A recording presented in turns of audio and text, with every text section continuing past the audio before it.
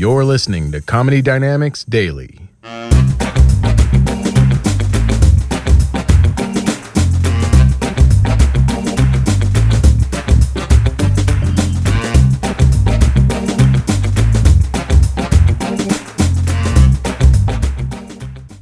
What I said at the beginning of the show is 100% true. Denver's a fucking awesome town. This is an awesome state. This is the best part of the state. It's like Boulder's just a little too crunchy.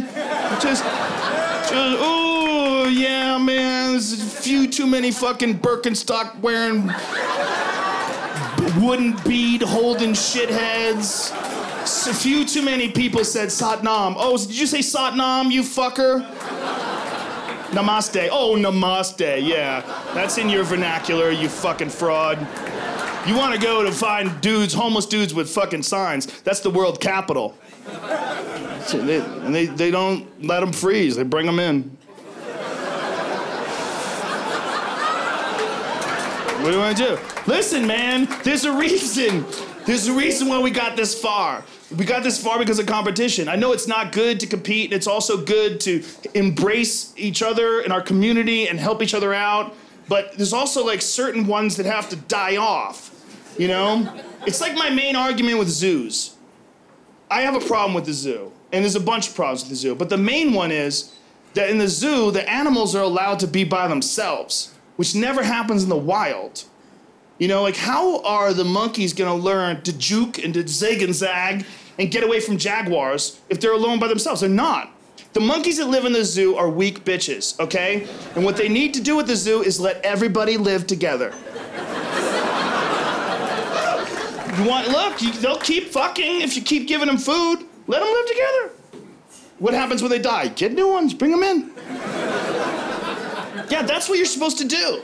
And the zoo's not bad for all animals. I think it's bad for smart animals. Like, I'm totally opposed to SeaWorld. I think that dolphins should never be in captivity. I think it's ridiculous. But I have no problem with giraffes.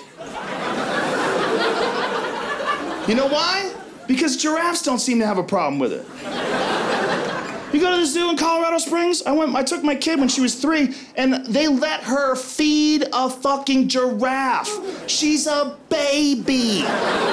They're so confident in the way giraffes behave. They let fucking babies feed them. She's reaching out, holding this piece of lettuce, and this giant fucking avatar-looking thing wanders over with a head bigger than my torso and reaches out this alien tongue and grabs the lettuce, and my daughter's giggling and everybody's smiling. All these fucking white people are so happy. That's how easy giraffes have it. The giraffes don't look bummed out. You go to the monkey cage, they look like they're freaking out. Come here. You go see the giraffes, they're like, another day with no lions. They got no problem with the zoo, man. They're like, this is way better than the wild. If you came up to a wild giraffe and say, listen, I got a deal for you, man. Here's the deal. I'm gonna give you free food for the rest of your life. You never have to worry about starving to death. No predators whatsoever. But you can't walk as far. They were like, okay. Shit. But you're gonna be trapped. Okay. I lie a lot on stage. I want to point that out. This is a very important part of my act. If I say some shit and you're like, I don't agree with that, guess what? I don't agree with it either, all right? There's a lot of things I say I don't really mean. I'll tell you the truth, but if a lie's funnier than the truth, I go with that. You know why? Because it's a fucking comedy show, all right? And that's what we're doing. Like, if it wasn't comedy, if it wasn't understood that I was joking around, most of my act would be a goddamn hate rally, right? What kind of psychos would you be for agreeing with me? You know it's a joke. But there's a thing going on in America where a lot of people like to get angry at jokes. And they like to pretend that a joke, when taken out of context, it can look pretty bad. You take some of the things that I've said, you take them and you put them on a piece of paper, and you print them on a blog, and it looks awful. Like, here's a perfect example. Tracy Morgan got in trouble because he said if his son was gay, he would stab him. Pretty fucked up, right? However, on the same show, he also said he would eat a mile of shit to get to Beyonce's booty. Does anybody see a pattern? You know, Bob Marley never really shot the sheriff. He was just fucking around. People make shit up. Yeah, there's a whole art form to making shit up. Pretending you mean one thing when everybody knows you're kidding. Yeah, that's what's going on. So I just want to tell you, I will lie to you, for sure. If I say something fucked up, most likely I don't agree with it either. And here's what I won't do. I won't say I'm gonna tell you the truth and then lie. But I might. Why? Because it's a fucking comedy show. It's ridiculous you even have to bring this up, but you do. I will tell you some true things. Here's something that's true. My wife is tired of having sex with me.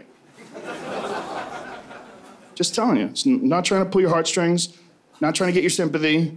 I'm just letting you into my world. She's awesome. Don't get me wrong. She's my favorite person, and it's not like she doesn't say yes, it's just not her idea. It's never her idea, but she never says no, because if she did, I'd rape her. See how it works? That's not true. Get it? That's a joke. God damn it. Why is everybody laughing if it's not a joke? It's a fucking, you know it's a joke. Don't write that down somewhere. I wouldn't rape my wife. The worst I would do is hold her down and titty fuck her butt cheeks. She's my favorite person. And I bought her a car, okay? I'm just kidding. I leased her a car. I say shit I don't mean.